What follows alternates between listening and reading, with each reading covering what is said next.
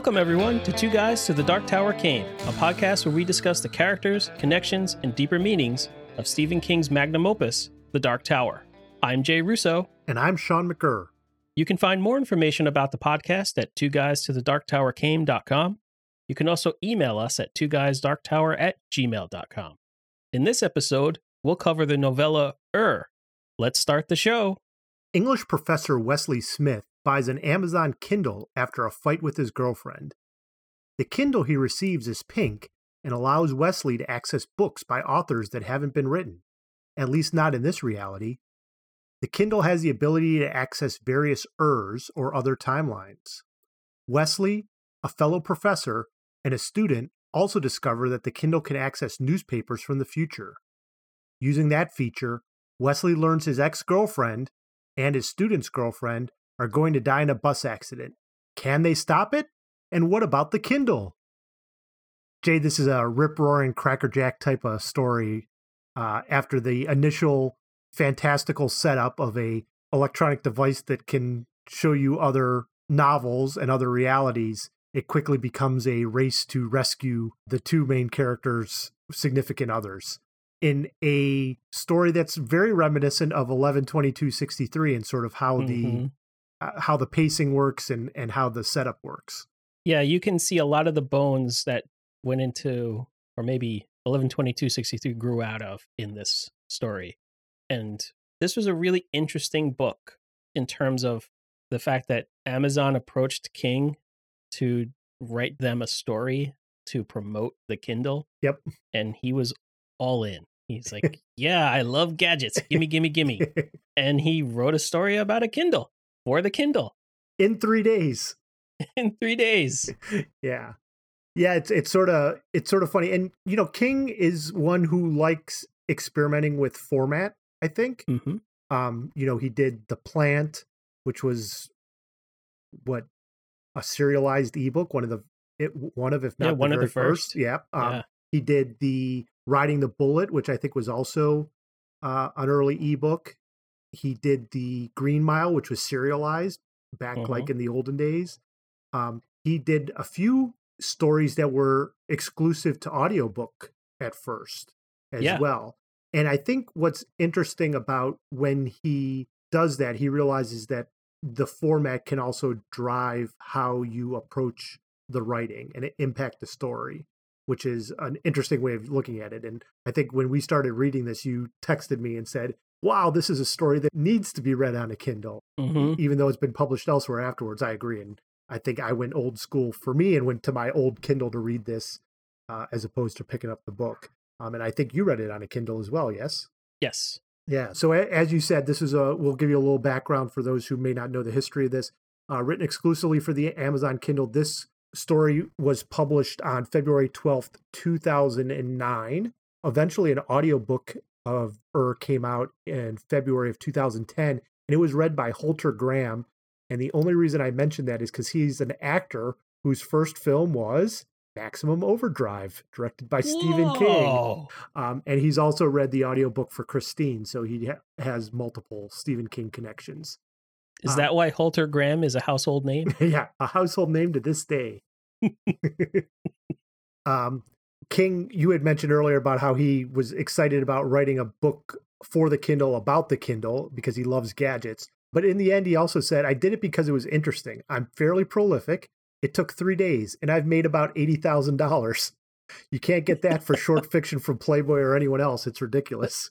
It's so transparent, though. He's like, in what other way could I have made $80,000 off of 3 days' work? I know. Like, maybe if you're on Jeopardy, you know, like that's the only other way you could do it. So you had pointed out that this was written for the Kindle, but it was actually the Kindle 2, right? A second generation. Yeah. Amazon had some pretty good success with the first Kindle. And then I think they made like the Kindle DX or something. They made a bigger version and that didn't sell as well. And then they decided, all right, we're going to release the Kindle 2. And it was smaller. It had like a more compact keyboard and it cost a little less. It was a little bit easier to afford. And this story was part of that promotion. I believe the story was released on almost the exact same day as the Kindle 2 was announced. So it was available to purchase through the Kindle store, the same day you could buy this new Kindle. And I say it's a little less expensive because in 2009, the price of the Kindle at launch was $359. Yikes. Which, yeah, it's a lot of money for a non-necessary electronic gadget. One that didn't even, like, no audio, no touchscreen, I don't think, right? Like, it was all, right. Yeah, it was just a black and white, simple gadget for just reading books. Yeah, I mean, we can try to justify $1,000 smartphones today because they connect us to everything in every way, right? Yep. So it's still far too much money for what this thing we put in our pocket. But for something that just read ebooks, nearly $400 is a lot to ask. But they still sold a lot of them, and but it also made me wonder, like, did Wesley's purchase of this device for spite, for breaking up with his girlfriend? It seemed like maybe that was like one of the least realistic things that happened in this story. Like, oh, this college professor who probably doesn't have a lot of disposable income, he's gonna drop $400 on a Kindle just to get back at his ex-girlfriend. Yeah. So in addition to it coming out on Kindle, in 2015, it was later published in Bazaar of Bad Dreams, which is a collection of stories by King. And what is interesting about that is that there was significant revisions made to the story, as King tends to like to do. A number of them are along the lines of, hey, I don't need to explain what a Kindle is because they've been around for at least 6 years now, and it's not this fancy new gadget that, where do the books come from? They come out of thin air, Professor Smith. Everyone knows that. I wonder if it can connect to the internet. The internet, you say? I'm going to post an article in the show notes that talks through some of the changes. There's a couple of places where things are trimmed out and character's name is changed. But I think the most significant deletion is about the JFK assassination and some alternate timelines, probably because he knew that 11/22/63 was on the way. So he did want to repeat himself there. So I'll post that. We did not do a side-by-side reading of this, and both Jay and I read the original version and not the revised version from Bazaar of Bad Dreams. So for all of you completists out there, that's where we stand. This story was, I guess, kind of falls into the category of like fixing the future by knowing the past, or the time travel story, if you will. And King has explored that from a couple of different angles. The most, I guess, direct version of that story is 11/22/63, where the character actually travels back in time. Right. To change something that will happen in his perspective of the future. But I really liked his twist in The Dead Zone, where he makes a character able to see the future, and he sees a dark future coming, so he tries to stop it. So he doesn't travel through time, but he can see ahead. And it's really an exploration of the same idea, though. Like, if you could go back in time and change something tragic, would you do it? Right. And at what cost? And 11/22/63 is more direct in that. And this is kind of like The Dead Zone a little bit, where the Kindle gives them that view of the future. And now, what are they going to do, and at what cost? Agreed. Have you ever seen the Christopher Walken Saturday Night Live skit that mocks The Dead Zone? It's fantastic. You're going to get an ice cream headache right here, and it's going to hurt really bad. The best part of that is every time he grabs somebody, the dramatic music that plays, and they're like, oh! All right. So, this story is interesting because in some ways, I said it before, and I think Cracker Jack's the way to go. Like, it is a very quick read. I was rushing through it. The idea, like the whole idea of like, hey, look, a Kindle that can read alternate books and then tell you the future, and then this race against time to save the girlfriends. You're like, wow, this is really good and well written for the most part, but there's some parts that just sort of like drop off, and when you spend too much time thinking about it, it's just like, you could sort of tell the King probably whipped this off in 3 days. And again, Jay and I have a tendency to want to give King a higher standard to clear than most things. I think if I written this, I would be proud of myself for the rest of my life and be like, hey, look at this great idea I came up with, and it's well written and people are going to love to read it. And then, but for King, it's sort of like, yeah, there's some corny stuff in here. Mm-hmm. Yeah, it definitely did feel like it was a little creaky around the edges. It was like he wrote it in 3 days and nobody edited it. But I'm sure Jeff Bezos was happy to write that $80,000 check. So it's all good. Mm-hmm. It's all good. Yeah. So one of the things that I thought was interesting is this whole concept of novels. So, there is a in The Sandman, which Stephen King is a fan of, by Neil Gaiman, the concept that Morpheus, who's the Lord of Dreams, is also the Lord of Stories. And in his realm, there is a library that contains all the books that authors never wrote. So you can go into this library and see the books that could have been written by authors. And King sort of explores that here with the fact that there's all these novels that Hemingway would have written or Shakespeare would have written if he had time. But the one constant that the main character Wesley Smith notices is that there tends to be an novel, as he calls it, sort of the one book that is always constant throughout that person's oeuvre, whether they're in our world or 3,476,19. And it made Jay at least come up with an idea of like, what would Stephen King's novel be? What's the one book that would transcend space and time in all realities?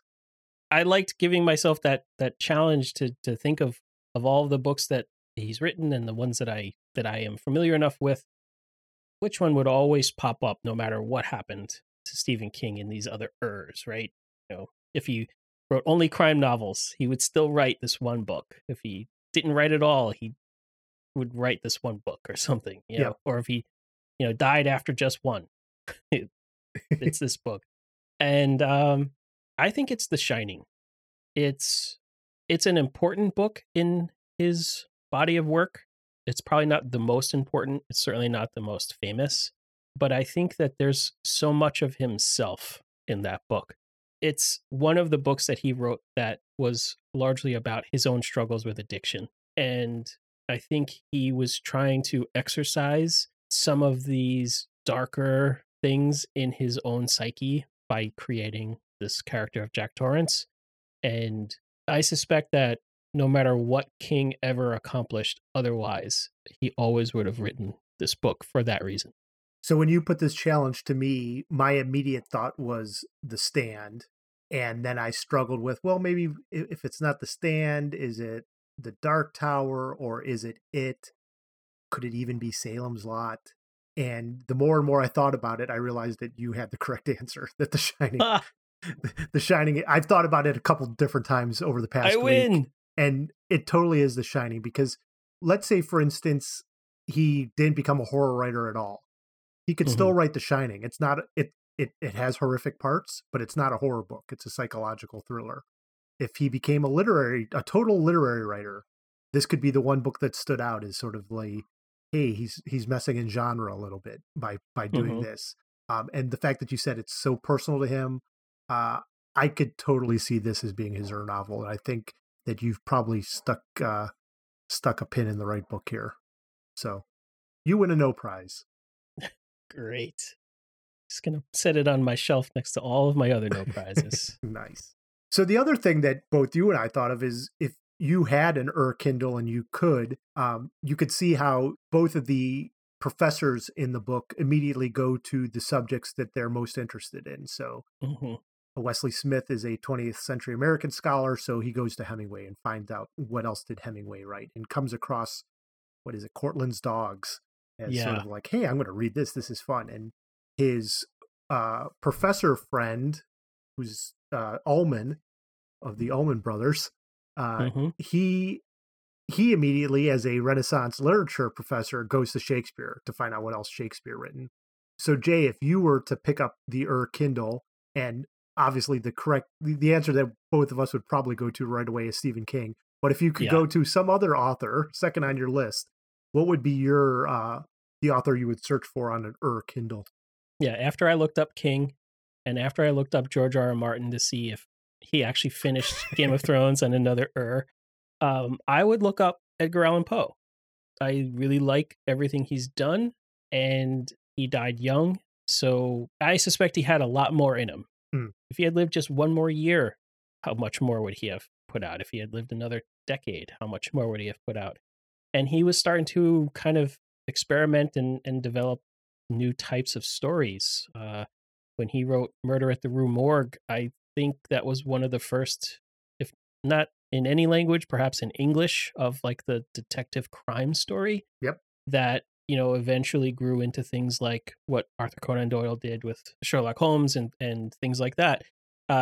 It started a long tradition of the crime story that I love. So if there were another Poe, Murder at the Rue Morgue kind of story, I would love that. Yeah. I brought up an author who's brought up in this novella, John D. MacDonald. There have been rumors ever since John D. MacDonald died that there is a final Travis McGee book. And if you're familiar at all with the Travis McGee book, they all have colors in the title, and that there is one with black in the title, in which it is the last book and it's the finale in the series. And there's still rumors, even though John D. MacDonald's been dead for decades now, that it's sitting in a vault somewhere. The black book of Travis McGee that would wrap up the series. And I guess I would want to look to see if that book was actually written. I think at this point it's probably an urban legend, but it's still out there. It's like when Mozart wrote his Requiem, yes. Right? It is what killed him. Like the act of writing it killed him. So he didn't have a Salieri to scribble down the music for him as he died. All right. Well, the plot of this book is fairly straightforward, and there's not a whole lot to dig out. I mean, one of the big things that you probably noticed that we might talk about in another podcast would be the fact that there are so many authors mentioned. And I wonder if it's looking back on it, it's almost like Amazon said, hey, can you do some product placement? Can you put as many authors as you might recommend, King, into this book? And we'll link directly to them so that users can buy them. But like King just name drops over and over again all these different authors, which is to be expected. It's about two college professors in English, one of whom absolutely loves books. So they're going to be talking about books a lot, right? So you get the guy who wrote Deliverance, and you get Shakespeare, and you get Poe, and you get John D. MacDonald, and you get Hemingway, and any number of other crime writers. But we're not going to go into in depth on all that. But of great interest to those who listen to this podcast is the fact that this book is so related to the Dark Tower in so many ways, but of real interest is how the low men are thought of. So at the end of the story, in the denouement, after the girls have been saved and everyone looks like they're going to live happily ever after, Wesley Smith gets a visit from two low men in yellow coats. Yeah. Like absolutely low men in yellow coats. He gets a weird vibe from them. Their faces don't look quite right. They've got a car that seems like it's alive. They're wearing yellow dusters. They are totally the low men in yellow coats. And what is odd about it is we've now encountered the low men in yellow coats in the Dark Tower series itself, in Hearts in Atlantis, and now in this novella, And in all three instances, even though they are the same characters, it is unclear to me that they are the same types of characters. They all seem to have different roles in those books and different, I don't want to say personalities because they're not individual characters, but different characteristics, I guess, is what I would say. Yeah, and in addition to the three books you just mentioned, there's a version of them in, I believe it's The Regulators, and it's like King loves this idea, but every time he writes the low men, they're different, and I don't quite get it. Yeah, I don't understand why they're different. Even within this story, they seem to be contradictory. Like just like they are wearing the yellow dusters and have the sigil of the Crimson King on their dusters, and Wesley sees this sigil, notes how it freaks him out a little bit, how it seems like it's watching him. Yep. But what they say to him and their concerns seem to belie the chaos that the Crimson King has them, out in the universe doing. Like, he seems like the Crimson King wants chaos. The Crimson King wants to take down the tower. But these low men seem to be agents of the tower. Yes. They are there to enforce the continuity of the timeline, and things shouldn't change. Otherwise, it could be worse. And if you were an agent of chaos, wouldn't you want worse? Wouldn't you want change? Yeah, exactly. Yeah, I mean, they seem more along the lines of the library policemen or the Langoliers in other Stephen King books, where they are trying to maintain the straight and narrow, keep the timeline on its proper path, and get rid of any inconsistencies and potential paradoxes along the way. Whereas when we see the low men, I think it's in book 5 of the Dark Tower, and they have all these portals into other dimensions, and it's like, hey, come take a look at the Kennedy assassination, or come look at this. And it's like they're encouraging that overlap and those potential paradoxes. And here they're very much upset with Wesley for potentially going out of lines of what he shouldn't have gotten the Kindle. He shouldn't have read those other books, and he definitely should have read the future and then changed it based on what he knew. So yeah, it's it is odd to me that the low men are used in this way by King. Yeah, and I mean, just building on that a little bit, there's a line that one of them says, because of what Wesley changed, the tower trembles, the worlds shudder in their courses, the rose feels a chill as of winter. Like, did they know about the rose? Yeah. Maybe they did, but I mean, at one point or another in the various visits to New York City in the Dark Tower, where they're protecting the rose and they build things around the rose, but when it's just a vacant lot, I think is there an All Hail the Crimson King graffiti at some point? So, yeah. So it feels like someone who knew the Crimson King knew about the rose, so maybe all the Cantoi do. But it also seemed like something that had no defense at that point and could have easily been destroyed. Why didn't a low man just drive up in one of his freaky cars and step on the rose, or just snip it and stick it in his lapel next to the sigil emblem, right? Like, he could have done that, but that never happened. So it just seems like they're a little all over the place, and it's easier to see why King might evolve certain things over time, because maybe he hadn't thought it through yet. He wrote this like many years passed between these books and things. But when he wrote this, he was well on his way to having like a lot of that stuff figured out, right? Oh yeah, 2009, yeah, definitely. The series was done at that point. Yeah. So why change the low men in this fundamental way? Yeah. Like, who is their boss and why do they care? Right.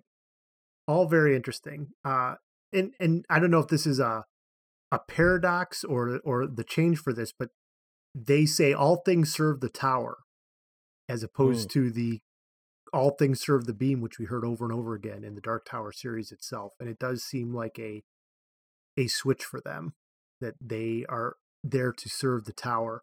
And that's what gets Wesley out of his trouble that he's in, because it's unclear what's going to happen to him, if he's going to be taken away and executed as a way of fixing the paradox, or what's going to happen. But he uses some sort of Star Trek logic to say, well, if all things serve the tower and I got this Kindle and you don't know where it came from, maybe the tower meant me to have it, and maybe I was supposed to read the future and change it, and that's how you know that I did the right thing after all. And with impeccable logic like that, the low men have no choice but to let him off the hook and give him a stern warning. Don't ever do that again, sir. Yeah. Good day, sir. I said good day. Yeah. Well, if we haven't already mentioned it, there are a number of Dark Tower thinnies here, Jay.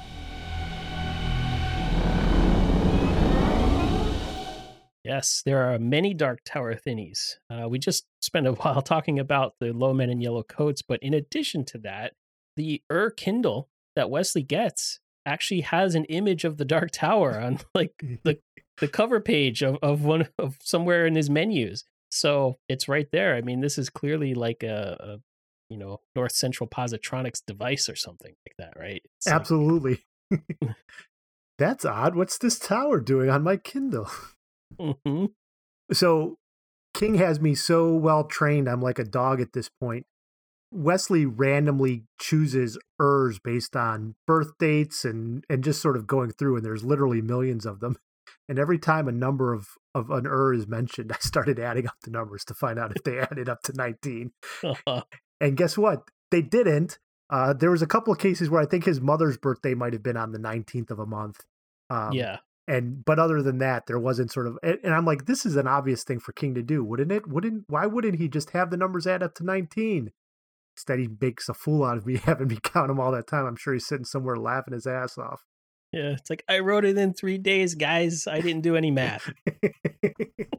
Another obvious one is that each is another world or another level of the tower, other worlds than these. It's like, okay, we're just getting yet another perspective of how there is a multiverse in this, Dark Tower universe, and they're all just duplicates of each other. Sometimes the differences are subtle, and it's like the money in your pocket, and sometimes they're really dramatic, like the Wastelands. Right? It's post-apocalyptic stuff. Yeah, I like thinking of this as sort of the ancillary series to the Dark Tower. Like, how they're doing the Star Wars saga, and now they've got the Star Wars offshoot movies that aren't part of the main saga, but are a Star Wars tale. And this almost seems like it's a Dark Tower tale. And it doesn't start off with the fanfare and the scroll, but it's still got all the relationships to the rest of the universes, the Dark Tower stuff. So you're saying King wrote this so that we would understand how Chewbacca got the nickname Chewie? Yes, exactly. And why Han Solo's last name is Solo. Yes. Information we all needed. At one point, Wesley prays, and he says he's unsure if it was to God or that mysterious Dark Tower that he was praying to. Like, he quickly internalized that whole Dark Tower thing, didn't he? Like, yeah. All of a sudden, it was like, hey, what is this Dark Tower? And I don't understand this. And all of a sudden, he's basically praying to, oh, will you save me, Dark Tower? Save me, Jeebus. One thing that I kind of think of as a Dark Tower thingy is that there's a moment in the story where Wesley and Robbie, his student, they're in hot pursuit of the drunk driver who is going to cause the deadly accident with the school bus. And they both get really, really angry with her at one point, and they both sort of come to the conclusion that they're angry enough at this Candy Rhymer drunk driver that they realize that they're willing to kill her to stop the tragedy. And that maybe in that brief moment, they become gunslingers. And I don't mean to make it seem like, gunslingers are murderers, because I don't think they are, but gunslingers are killers. And it's kind of a hair to split, right? Right. But gunslingers will take lives without hesitation if it's for what they think of as the greater good. And that's what Wesley's doing. They're not looking for random people to kill because they have information from the Kindle. They're looking to stop a tragedy that would affect an entire school bus full of college students and teachers and coaches, things like that. And for them, in that moment, in those circumstances, they were making that gunslinger-like calculation. And I don't know that it justifies it, and King doesn't take them that far to force them to actually make that decision or act on that impulse. But I think it was sort of a gunslinger moment that maybe if Roland had been there, Roland would have said, yeah, I'm just going to shoot this, Candy Rhymer and not let her drive, not let her back in the car. I'm just going to kill her. That's the simplest, most straightforward, permanent, can't, avoid the outcome I want type of action. Maybe that's what Roland would have done. Right. I was going to argue the point with you about this, and sort of say, well, maybe in another they are gunslingers and this is it. But elsewhere in the story, they said that the one thing that they noticed, and I think it's Professor Ullman who points it out, is that people's character still stays the same across the different So they all look at what happens in the election in 2008. And even when Obama isn't elected president or is even the Democratic nominee, he never becomes vice president. And that's because they said it's not in his character to ever do that, no matter what you're in. And so that's sort of the thing that goes across. And so I wonder if Wesley and Robbie probably aren't gunslingers in any but they probably always try to do the right thing in every Mm-hmm. And so for them, it's an actual crisis of conscience, right? They talk through it Yeah. together and like, should we do this? Shouldn't we do this? And you could sort of see Roland would be rolling his eyes and doing his finger gesture, like, all right, just get to the point, guys. Do what you're going to do and not think and talk about it. Yeah, exactly. So it took me a while to get this. And then when I realized it seems so obvious. The one thing that sets Wesley's Kindle apart from everything else is that his Kindle is pink, and all the Kindles at that time were white and only white. And we're like, oh, well, that's just a way of indicating that, hey, this Kindle's sort of strange and odd. And then I realized that it is pink just like the Wizard's glass. Yeah. And not only is it pink like the Wizard's glass, it has a lot of the same attributes. It is an addictive force that pulls Wesley in this case. He sort of can't bear to be apart from it. He constantly is going back to it. He's losing sleep because of it. At one point, he starts to zone out and says, well, I'm not going to read it. I'm not going to use it today. I'm not going to read the Kindle today. And next thing he knows, he has it in his hand and he doesn't even remember picking it up. And he's almost falling into it. I think he even says that at one point, that he has to keep himself from getting drawn into the Kindle because of that. And it just reminded me how the Wizard Glass does that. And it also shows people pieces of the future, pieces of other realities that can confuse and change that person's headspace in great deal. So obviously it was King being intentional and not as sometimes he can be subtle about things. And it was very subtle for me because it took me a while to pick that up. Although I'm sure we have some very smart listeners out there like, oh yeah, it does, Sean. We do that all the time. Yeah. I'm glad you picked up on that subtle cue because I didn't pick up on it at all. So, but once you pointed it out, oh yeah, you're totally right. And just like the Wizard's glass, it says, oh, I'll show you the future, but I'm going to show you just the horrific snippets of your future. Like when these horrible moments will happen in your future and nothing else. And then it'll like suck some of your life force away from you at the same time. And what does he say? He thought that one of the universal truths of life was that sooner or later someone always paid. And he knew that even in getting this information, there was going to be some sort of consequence for this. And that's sort of how the Wizard's Glass works too, right? Like every action that's taken as a result of that, there's a consequence because of it. So, well, we have quite a bit of fun stuff for what is a 60-page book. Jay, do you want to kick us off? Sure. The first thing that I wrote down in fun stuff is that Stephen King keeps trolling Ringo Starr. It's true. I mean, I know there was somebody had a dog named Ringo, and we're like, maybe it's that. And then one of our listeners said, actually, there was a Western named Ringo, and he was a gunslinger, and maybe it's that. And I think that's right, but I also think it's King throwing shade. And in this story, he makes the Beatles a constant. They're in like every that has music, and it is always the same members of the band except for Ringo. Ringo's the one who keeps switching out with other people. So clearly he's the only replaceable member. Yeah. Yep. I loved the subtle jabs at academia throughout this novel or the short story. They're mostly at the beginning of the book, but Wesley, as a lower level professor, has to share an office with another professor. When I was in grad school, I was at an even lower level than Wesley would have been, and I had to share a very small office with 3 other grad students. So I totally got that.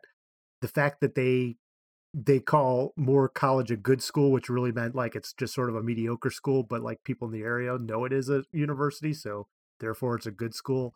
I've been to plenty of institutions like that, and the way he describes the classroom of his students as being a bunch of people who aren't very interested in literature and are just there to take the class, and maybe you've got 1 or 2 standouts like a Robbie. Hey, I taught those classes. Totally get it. For somebody who hadn't been in academia for decades at that point, King really hit the nail on the head. For sure. So for a book that King wrote in 3 days and maybe could have used a little bit more editing, he had some really, really great writing in this. And one example of that is this wonderful line when Wesley's thinking about the dreams he's going to have later or something as he's trying to make himself go to sleep. And he wants to hear the sound of the wind, the beautiful sound of the wind telling tales of Tennessee. where it had been earlier this evening. I just love that. I love the idea of that the wind is telling tales, because the wind is moving around and it's picking up info from here and telling that info over there. And it made me think of just a breeze in a totally new way. I love it. So good on you there, King, for that one. Also, he's got to stick in some of his favorite alliteration. Yes. His telling tales of Tennessee. Yeah, good stuff. We mentioned earlier about how one of the features of the Kindles that he mentions all these authors that, hey, you can buy right now in this Kindle that you're holding that you bought for my story. But one of the other things that was interesting is that Wesley Smith, when he sees that the Kindle has a section called he says so far as he knew, had only two meanings: a city in the Old Testament and a prefix meaning primitive or basic. And I used my dictionary function on my Kindle to verify that by looking up the definition of the word and that's in fact what I got. So I just thought that was pretty neat that he pointed out another feature of the Kindle within his story about the Kindle. Yeah, that's good stuff. You might even say it's fun stuff. The other really great line that I wanted to point out here is the line that he has in his fake Hemingway novel, Cortland's Dogs. And I think that this is an opening line that rivals And the Gunslinger followed, right? Like, this is really good. And I kind of wonder, like, what is King doing, like, throwing away this line in this story? Right. But the whole line is, a man's life was 5 dogs long, Cortland believed.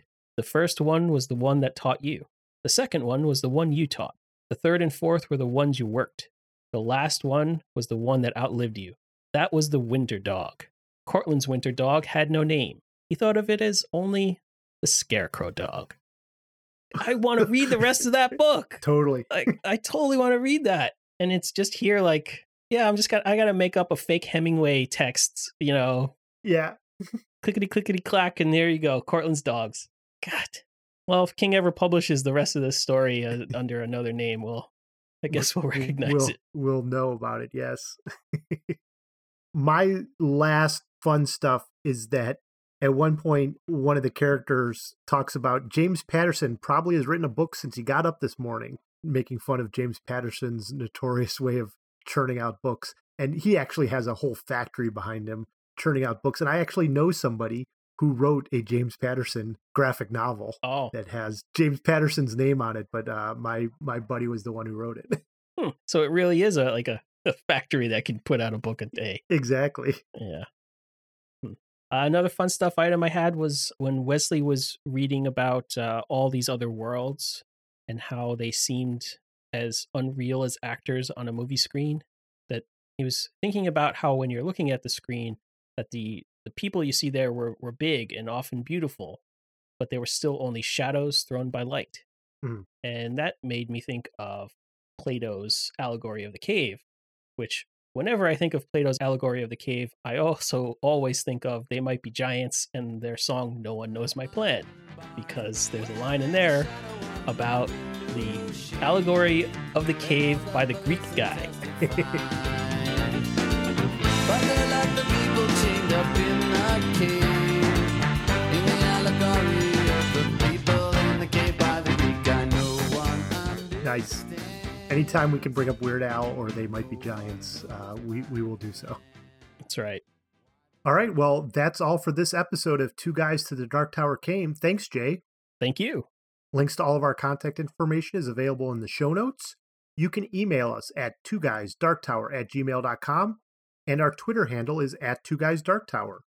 You can also find us on our Facebook page at facebook.com/twoguysdarktower, or join our Facebook group at facebook.com/groups/twoguysdarktower.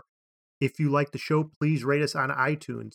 Jay, we've got a number of reviews recently, both for the United States and Australia and a few other places over the past few months. So thank you all for those reviews. We've been reading them and really appreciate the support and the 5-star rankings. That helps us get the word out about the podcast. So thanks.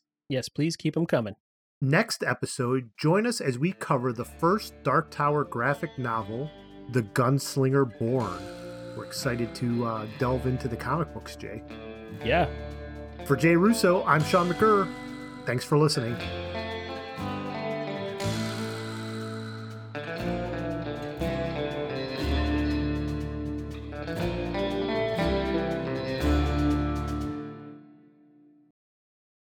can't spell McGurr without her.